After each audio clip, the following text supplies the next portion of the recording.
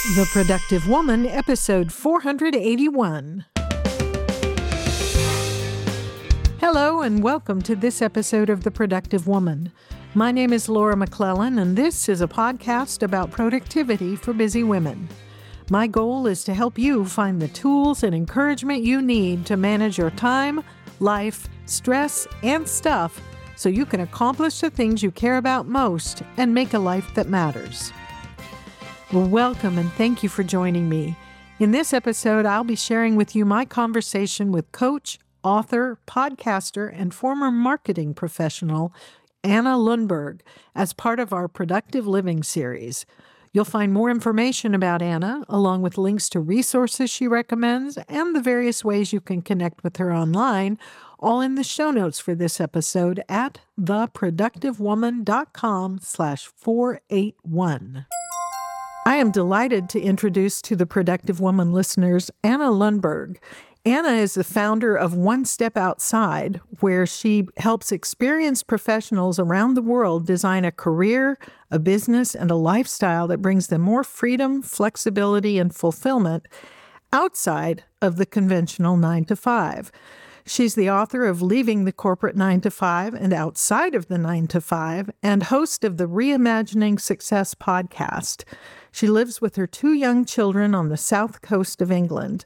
And I have really been looking forward to talking with Anna about freedom, success, productivity, and making a life that matters. So welcome, Anna. Thank you, Laura, for that introduction. Thank you so much for having me. Well, I'm just delighted that you can be here. And we were talking earlier about the fun of trying to schedule an interview across multiple time zones. So I think we're going to have a fun conversation today. I gave a little bit of an introduction to you, but maybe we can start by you perhaps telling us a little more about who you are, where you are, what you do, anything you think would be useful for us to know as we get into this conversation. Yes, sure. So as you mentioned, I'm in England and I grew up here, but I'm actually from Sweden. So my parents are both Swedish, hence the name Lundberg. And I grew up in the south of England, sort of a suburb outside of London. Initially, my dad moved here a couple of years before I was born, and it was supposed to be a temporary contract, and then it was renewed, and they still live in the same house as when I was born. So they've stayed in the UK for 4 decades. But I've grown up with that second language and second culture. I studied at Oxford University, so I had quite a successful sort of traditional academic path. Didn't really know what to do career-wise, so I just kept studying. I did a master's. I went to Geneva in Switzerland, so continuing the quite international spin, I suppose, and ended up, as I always say, because it was a little bit accidental, I ended up working at Procter & Gamble, so big American multinational corporation, and I worked there in marketing. But I left there in 2013, so I've now been working for myself over a decade. And of course, as we'll talk about, I'm sure, life looks a bit different now than it did then. I was young and single and carefree, and freedom meant different things to me then than they do now. And as you mentioned, I've got a 3-year-old and a 4-year-old, in fact, Zach and Sophia. Oh. And I live here in a lovely house by the sea, fulfilling a lifelong dream to live by the ocean. So quite a journey to get here, but very happy with all the twists and turns. Wow. Sounds like a fun life. And living by the sea in England, I could go for that. So before we dig into the topic of freedom and reimagining success and some of the things that you talk and write about, and how all that relates to productivity and living a life that matters, maybe we could provide a little context for how you make a meaningfully productive life yourself. So if there's such a thing for you as a typical day, what might that look like? I love that phrase, meaningfully productive life. I mean, I think I studied philosophy, and I've always been sort of obsessed with asking myself those big picture questions and the why and the meaning of life. So it's always been on my mind.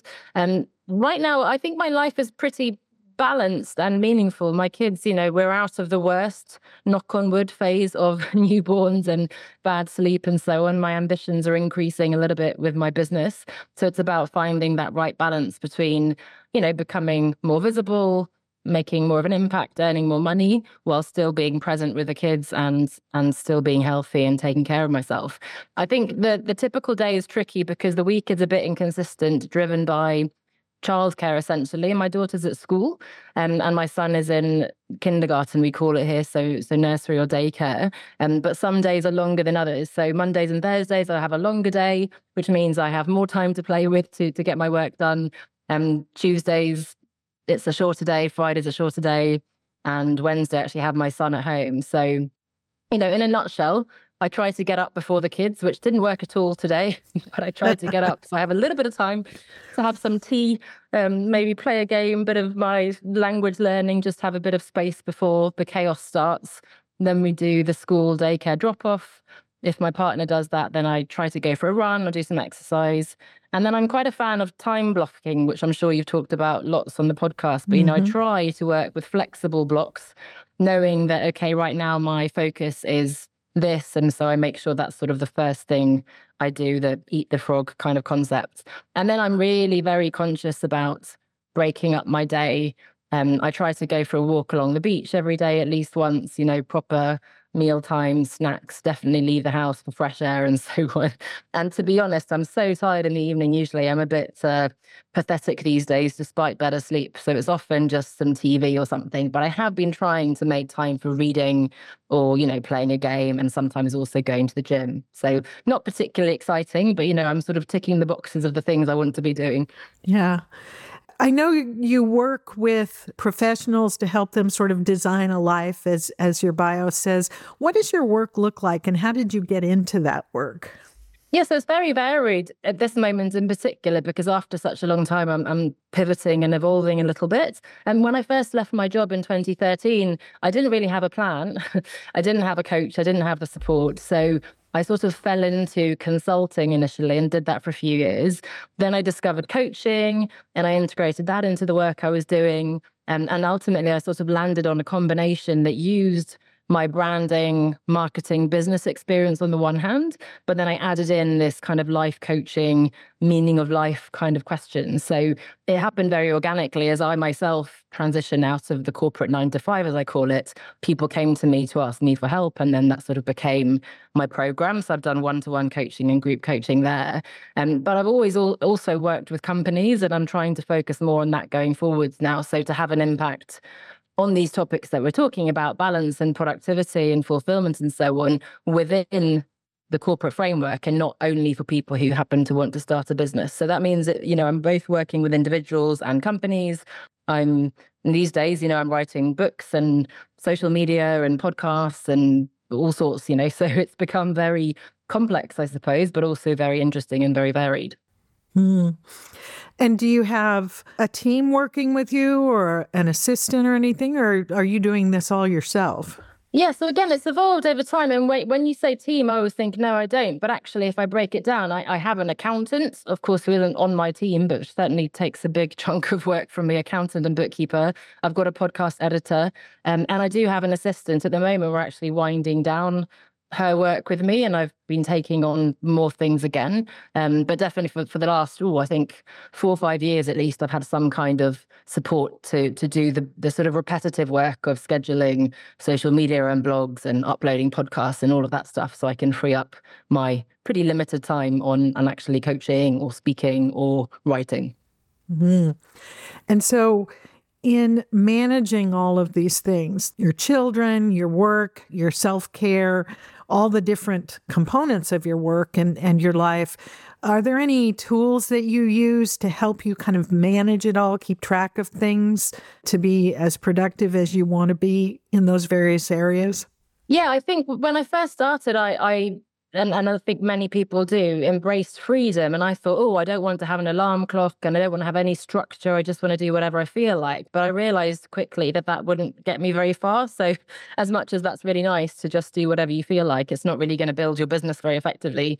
And it's easy for things to get neglected. Mm-hmm. So I'm a fan of the ideal week. So I sort of map out what I want my week to look like. And then I can review that at the start of each week. So if I know, let's say it's exercise, it's rained here really badly the last 2 days. So then I can see, okay, I won't be able to go for my run that day. Can I move it to the afternoon or to another day? Or usually that's my, day off or something, but I happen to have a client workshop. So how can I juggle things around? So I sort of use my calendar a lot, is really big. And then if you're familiar with Asana as a project management software, I'm trying to use that more and more with recurring tasks.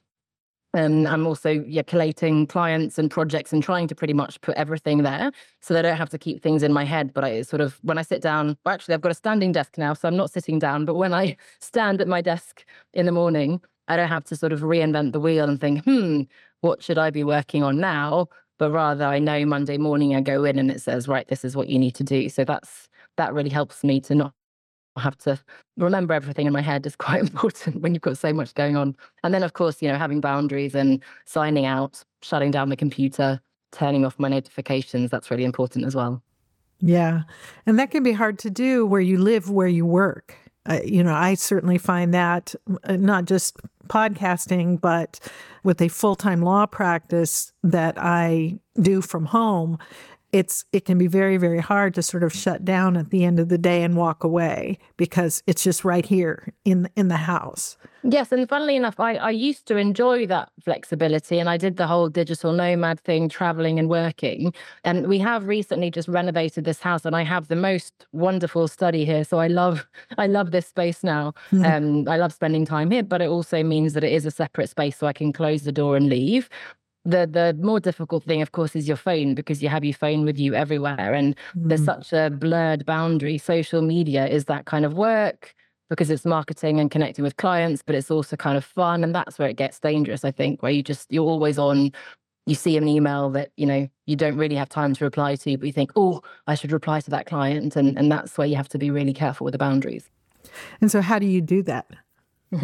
How do I do that? I'm very clear with my clients. And the good thing in particular with individual clients, so, business owners and people who want to have that balance in their lives, I'm role modeling the behavior that I'm helping them with. So that's in a way easy because they really respect that and they aspire to that same balance. It's a little bit harder with bigger organizations, but still then I'm really careful that I don't reply to emails on a Sunday evening or, if it is a day off or something, unless it's very exceptional, I would be clear that that's, I'm going on holiday next week, so I can't do that meeting then. So I like to think that the clients who respect and, and share those values with me will be much more empathetic and more enjoyable people to work with as well. And so far, I think people do respect those boundaries and they admire it.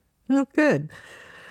I want to get into some of the things that you have written about and probably spoken about. One of them is, I found it interesting in a recent post on your blog, you wrote about what you called the busy trap. And I wonder if you could talk a little bit about that. What is the busy trap and what impact does it have on us as individuals, as women? Yeah, absolutely. I'm thinking a lot about this now. And I just think as a society, we're so addicted to being busy, especially if you feel that you're a high performer, a high achiever. It's celebrated like a good thing. Or I'm so busy, I'm so important, so many emails and so many meetings. I must be incredibly, significant. And there's something about the ego, I think, and just the way our status identity is caught up in work and people needing us. But I just question this more and more. It's such an emperor's new clothes for me. Why are we busy? And in fact, your whole topic of productivity for the sake of productivity, there must be something else, right? And I think, obviously, we're seeing so much data now and anecdotal evidence of stress and burnout, and people are neglecting the things and relationships and health and so on that really matter. So we're too busy to exercise. We're too busy to take time off. We're too busy to put the phone down for a moment just to play with our child or be present with our partner. We're forgetting what matters, I think. So it's sort of a sad state of affairs, and it's such a cliche, but life is short. And if we're just kind of rushing through, head down, busy, doing that busy work, are we going to regret that when we're older? Are we going to look back and think, hang on a second, what was all that busyness for? I get migraines when I'm working too hard. And, obviously men of a certain age in particular can be prone to heart attacks, and there's all sorts of health problems that can happen, let alone the bigger questions of, divorce and relationships and so on. So I'd love for people to ask, hang on, why are you so busy? And is this really more important than this other thing that you're too busy to do? Yeah, I totally agree with that. And your comment about the feeling that I'm so important because I'm so busy. This shows how important I am and how, what a contribution I'm making.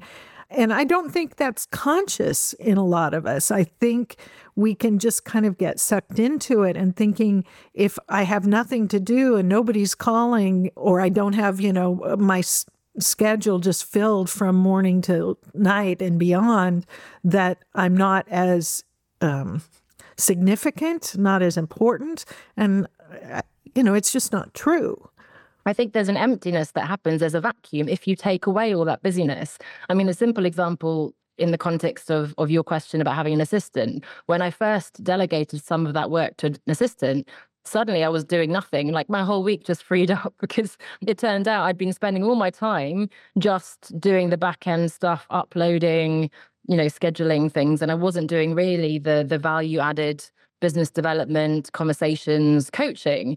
And I think that's the danger. When we stop doing the busy work, there's a bit of an emptiness, a vacuum, and we have to ask the difficult questions. What are my priorities?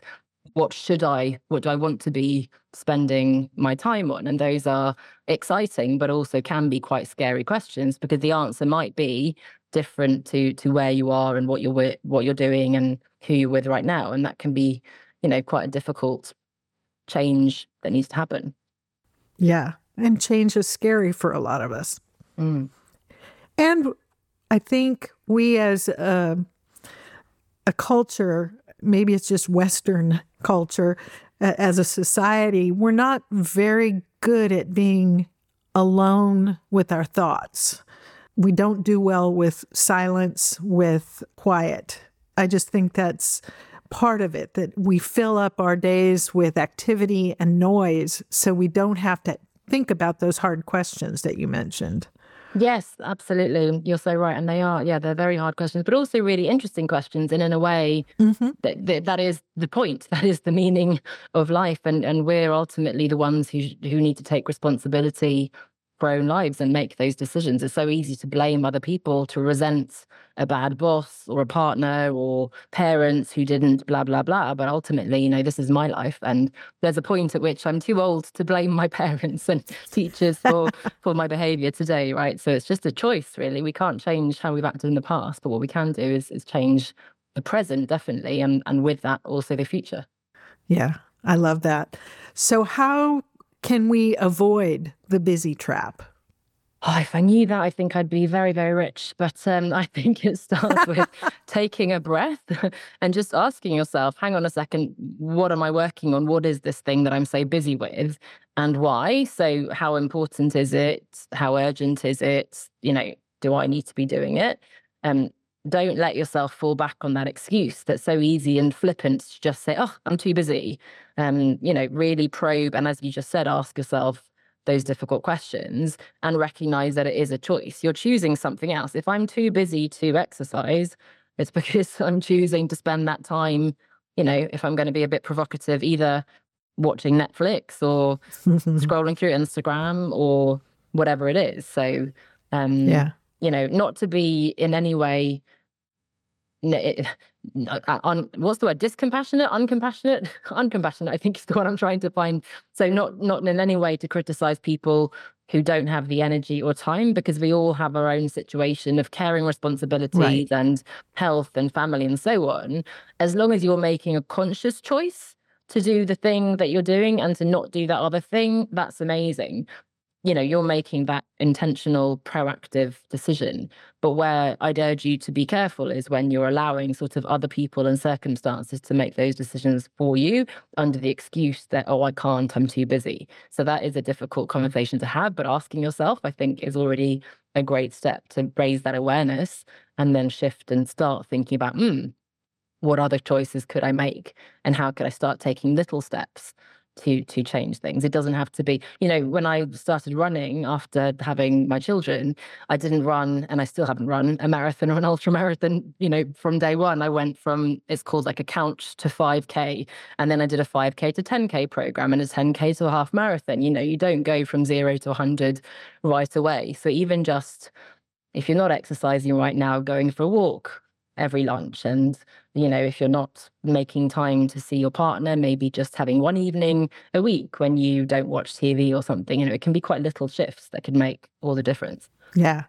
And I think that's such a great point that we often think, well, the only way to make a difference is to have some massive overhaul, and it's sort of all or nothing kind of thing. And I can't do the massive overhaul right now, so I'm going to do nothing.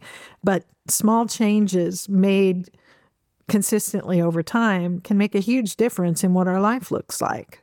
Absolutely. And we think in those binary terms, either I'm over there living my best life and everything is unicorns and rainbows, or I'm over here and everything is terrible. And there are so many nuances, so many steps in between. And so I think that's sort of the gray of the different shades between here and there. There's so many versions of your life that could be closer to where you want to be without, as you said, requiring a massive, I'm going to quit my job or divorce my husband or whatever it is. There can be absolutely smaller shifts you can make to start seeing change right away.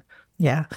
And I think, as you've said, it starts with awareness, taking the time to think consciously about these things, to ask yourself the questions, and to become intentional about what you're doing instead of just going through the day being reactive to whatever comes at you from the world. Mm-hmm. So I love that, the things you've said about that. I want to pivot a little bit because you've also written, I think fairly recently, about the skills of the future that every professional must develop. And I know a lot of your work has to do with professionals and helping them sort of redefine success for themselves and create a life and a career that works for them. What are these skills of the future that every professional must develop, and why are they important? And I think those topics are so connected. The productivity, the whole point of that, again, is not just for the sake of productivity, it's for fulfillment and meaningful success. And so there's obviously big changes happening, and we have the big looming artificial intelligence coming, and there's so much that can't be predicted. And yet we know that our careers are not going to be linear as they were for our parents or grandparents. My grandmother, and in fact my grandfather, worked in the same company, not just the same, role and career path, but actually the same company for their entire working lives. And then they retired. And that's just not the case anymore. So we need to be, again, proactive about creating a vision for where we want to be and taking responsibility for developing those skills of the future. Now, as much as I'm no futurist and predicting crazy things, but it seems and makes sense to me, and I think the data that I've seen, backs that up, that the skills actually are not only the obvious ones like coding and working with AI and so on, but it's really the human skills that become all the more important. And given the unpredictability of the world and so on, the softer skills like adaptability and resilience, self-efficacy, lifelong learning. We can't just rest on our laurels and be complacent about, look, I'm really successful in this career, or I've done this for 30 years and this is me. But actually, especially as we become more senior, we need to keep reinventing ourselves. We need to build our personal brands. We need to be, have empathy and see how we can develop other people and so on. So it's really those, empathetic human skills that become all the more important in navigating an uncertain future.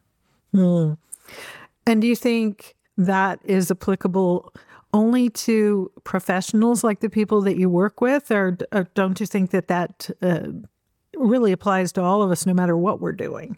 Absolutely. And that's what I love. Everything that I've done with business owners and would-be business owners applies to people in corporate and applies to people not working. I mean, lifelong learning is a huge value of mine. And I think as human beings, we all want to grow. It's a natural, desire. And empathy, my goodness, we all need that in our relationships with our children, with our partners.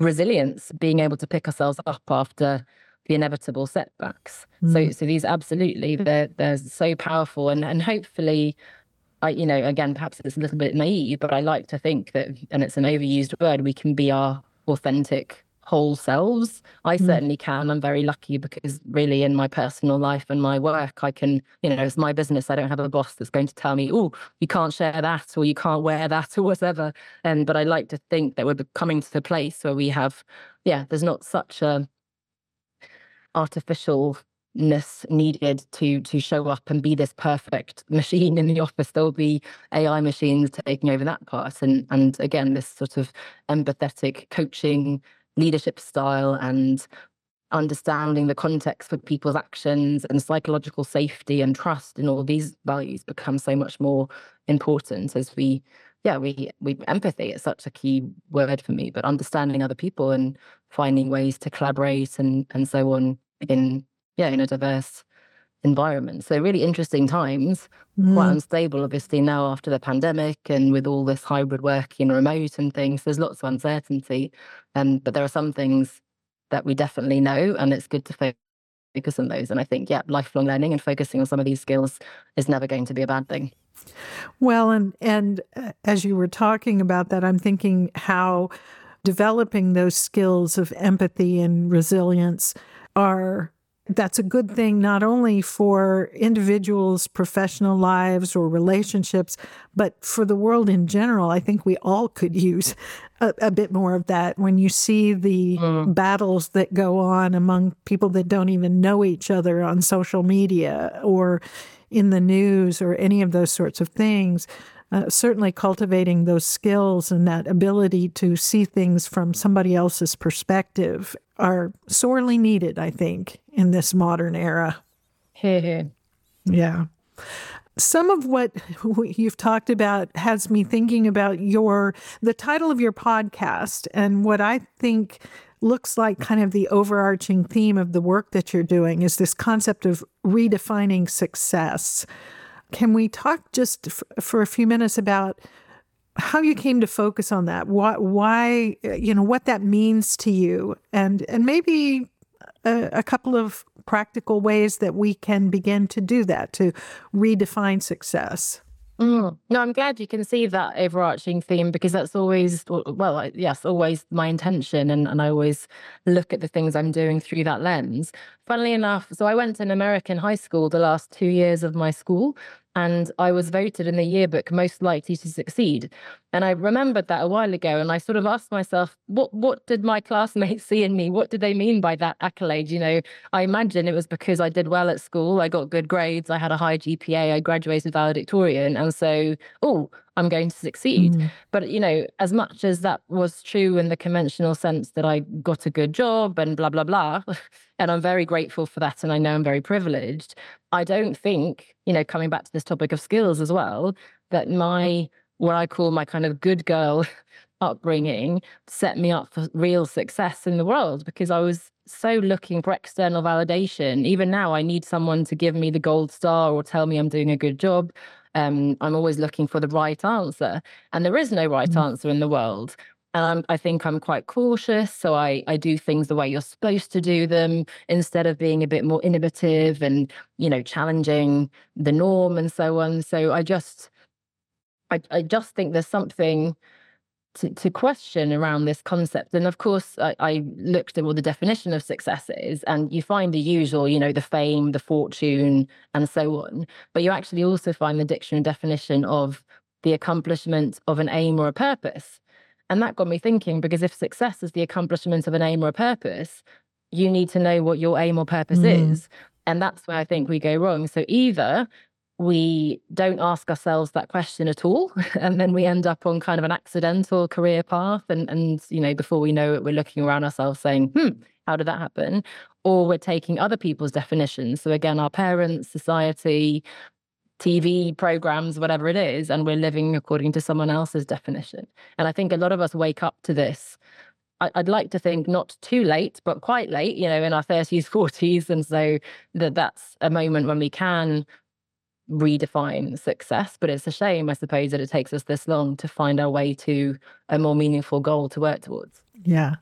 Well, and I think maybe in our younger years, it doesn't occur to us to ask the question. We are, we get the cues from the people around us, from our education, from society, whatever, about what it means to be successful.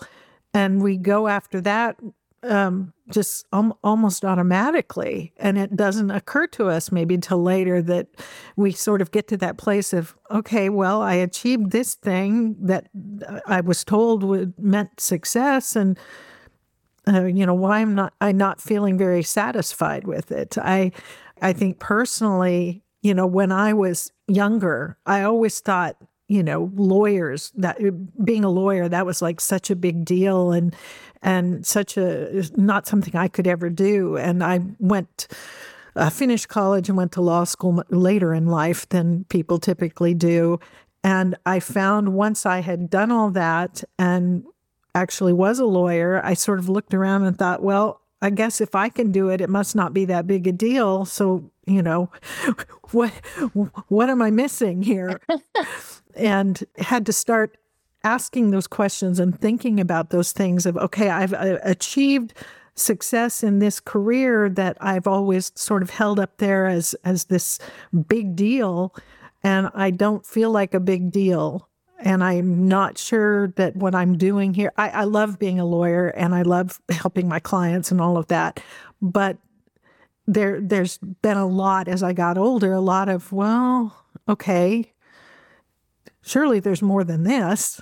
Well, that's so interesting because, as you said, law, it's really the pinnacle. Law and medicine were traditionally the peak kind of career paths to follow. It reminds me of I was listening to the radio the other day, and there's a famous athlete who won the Tour de France, so the cycling competition that's incredibly challenging and difficult. And he said, when he won that, he looked around himself around him and felt, well, this isn't as impressive as I thought. He'd been admiring these other winners previously, and now that it was he who'd been winning, he just wasn't the same. And then, of course, he got his medal from the king, and he looked around and he saw others who'd lost limbs in the war, and he thought, who am I to, and so on. So there's a bit of an imposter syndrome almost as well. We get to the top and then we sort of downplay our own success. You downplay your success because, if I can do it, it must not be so difficult. Yeah. But I guess coming back to the point that you made about young people as well, I think to some extent we can't even make that decision then because we haven't had the experience. I wouldn't have known any of these things. You don't know what really, unless you're very, very self-aware, which some amazing people are, but you don't know what you're good at, what you enjoy. So to some extent, you do have to make these mistakes in order to land on something more powerful. Yeah. More meaningful to you.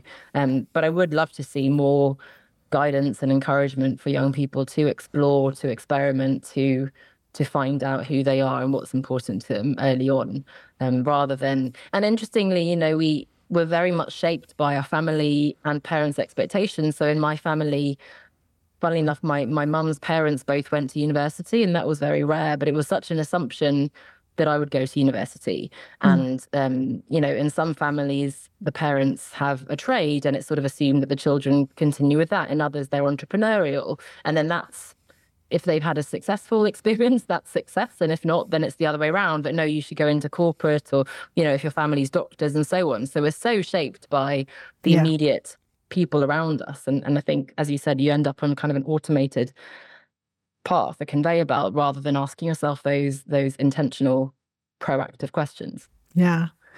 I wonder, maybe in these things that we've talked about, if there's a woman listening who maybe is feeling stuck or discouraged or just unfulfilled in her current career, but she's hesitant to take the risk to make a change, what would you say to her? What tips could you offer her, or suggestions for things for her to think about? Yeah, I think a few things. I mean, as we said, there's no rush to decide today or to quit your job tomorrow or whatever that natural next step is. So the biggest thing would be to give yourself grace and compassion to explore and ask yourself some of these questions. It's so easy, and people come to me and they want to rush into, how do I do the LinkedIn profile and how do I do an email sequence and all these things? But it's, hang on a second, what does success mean to you? And so it's thinking about your values. It's thinking about, what do you still enjoy about the work that you're doing? What don't you enjoy?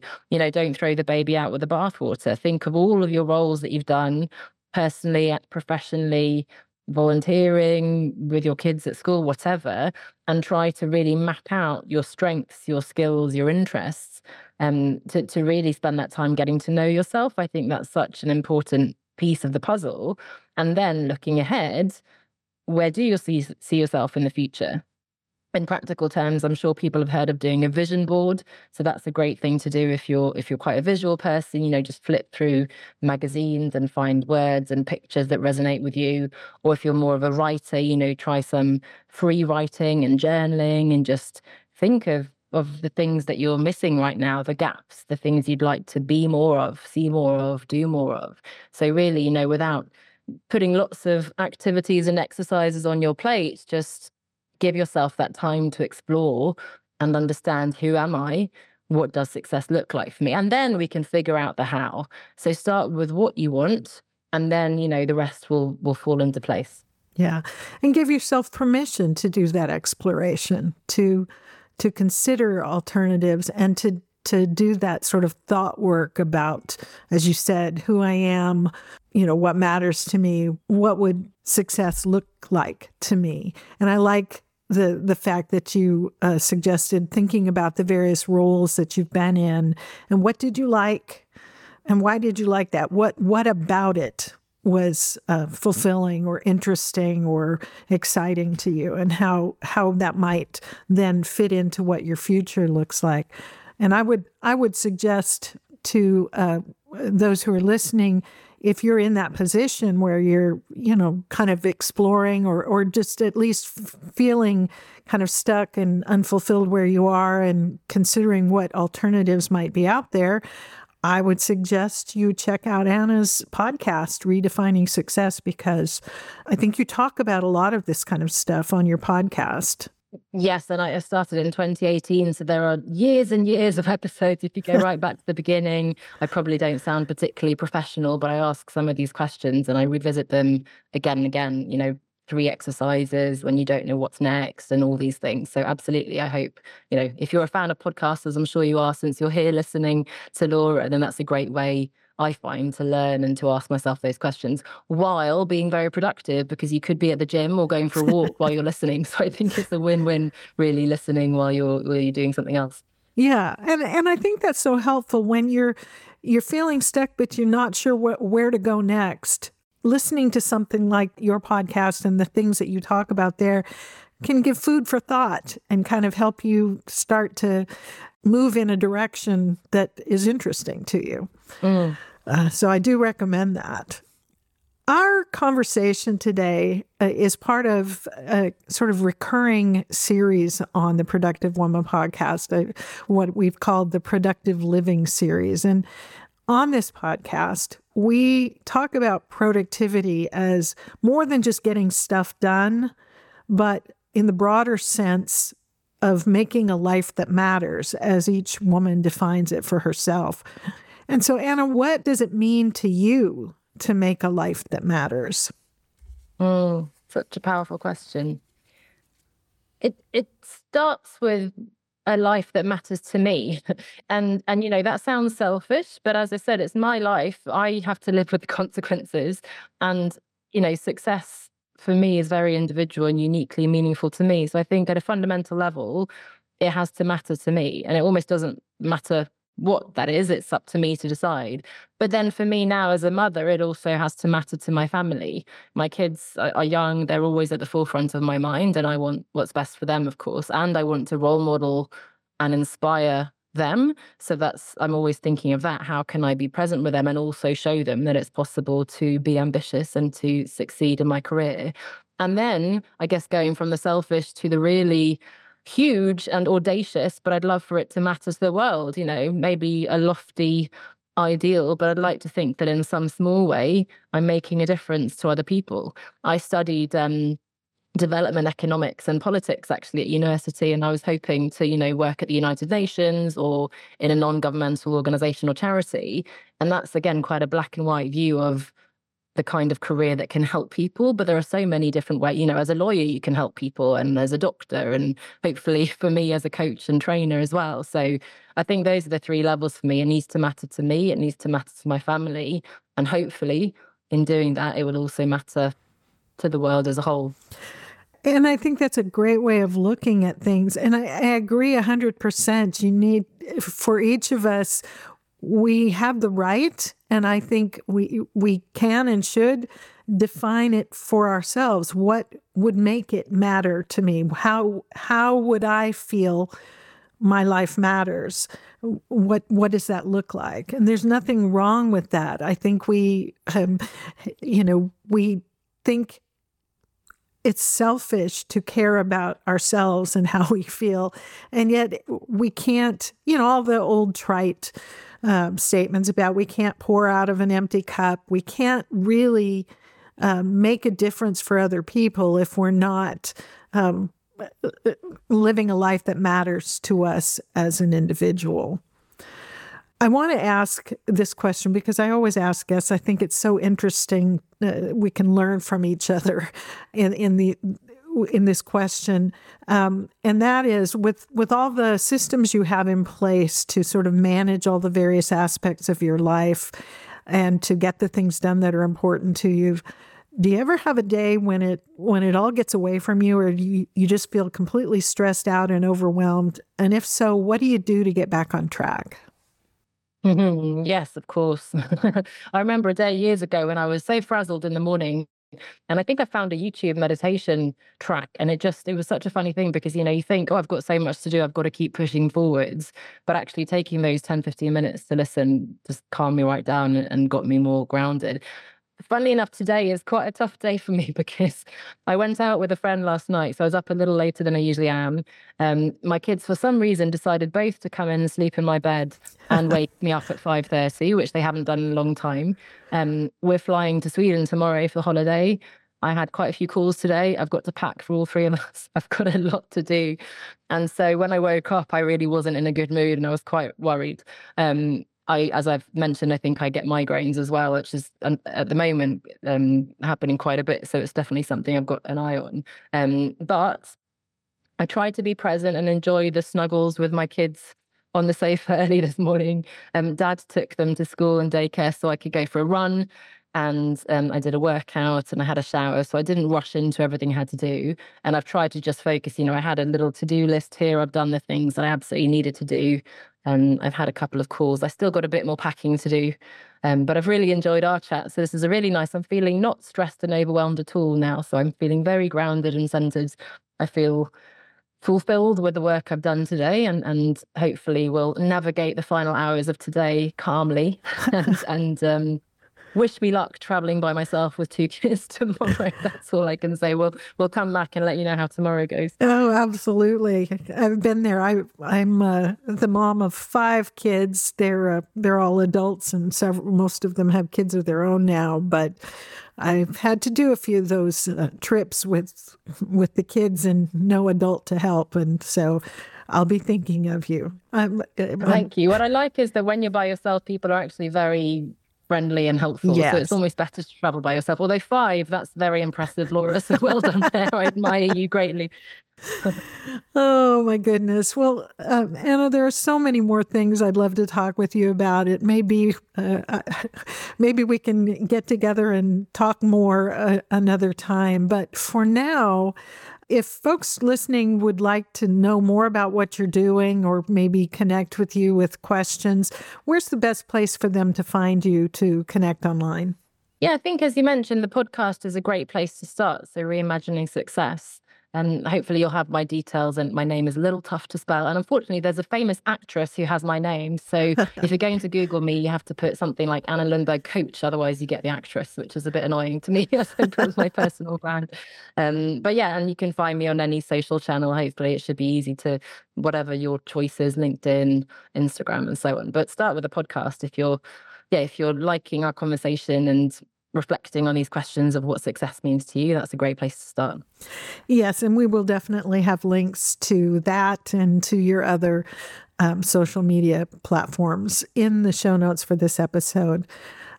Before we go, many of the women, maybe most of the women who listen to the Productive Woman podcast are looking for help and maybe some encouragement in getting the things done that matter to them and making a life that matters. Thinking about how the things we've talked about today fit into that objective. Do you have any last words for the woman who might be looking for a little bit of encouragement in that area? I think, the last thing I want to do is sort of add to the overwhelm, because sometimes it can feel like, and it's so easy for me to put together long PDFs and trainings and all these things. And actually, that's not always helpful. But I think, again, taking a breath and giving yourself that grace and compassion to explore, to spend some time thinking about what matters. And that's really the number one thing. You get to decide. And as I always say, that's both scary and exciting, but hopefully it's very empowering to know that you get to make these choices. So as long as you're making the right choice, or the choice that you think is right for you and your family right now, that's all we can ask, really. And you might make a different choice tomorrow. And, and these little shifts that we talk about can make a huge difference. But just try to ask yourself a bit more often, what am I working on? Why is it important? And how might I shift my focus a little bit? Great advice. Thank you so much, Anna. Such a pleasure. And I'd love to have another chat. So many fantastic questions and really important things to think about. So thank you again for having me on. I hope it was valuable to your audience. Oh, I think so. Thank you. Well, I really appreciated my conversation with Anna, and especially her valuable insights about redefining success. If you're interested in learning more about the work she's doing, check out her website, her podcast, Reimagining Success, and her books. She also recommended a couple of productivity resources she uses, including Asana, the idea of creating the ideal week, and a book called 4,000 Weeks, Time Management for Mortals, written by Oliver Burkeman. We'll have links to all of those things in the show notes. I'd love to know what you think. Do you have any questions or comments about the things that Anna and I discussed? You can share those in the comment section of the show notes for this episode, which you will find at theproductivewoman.com/481. That's also where you'll find the links I mentioned.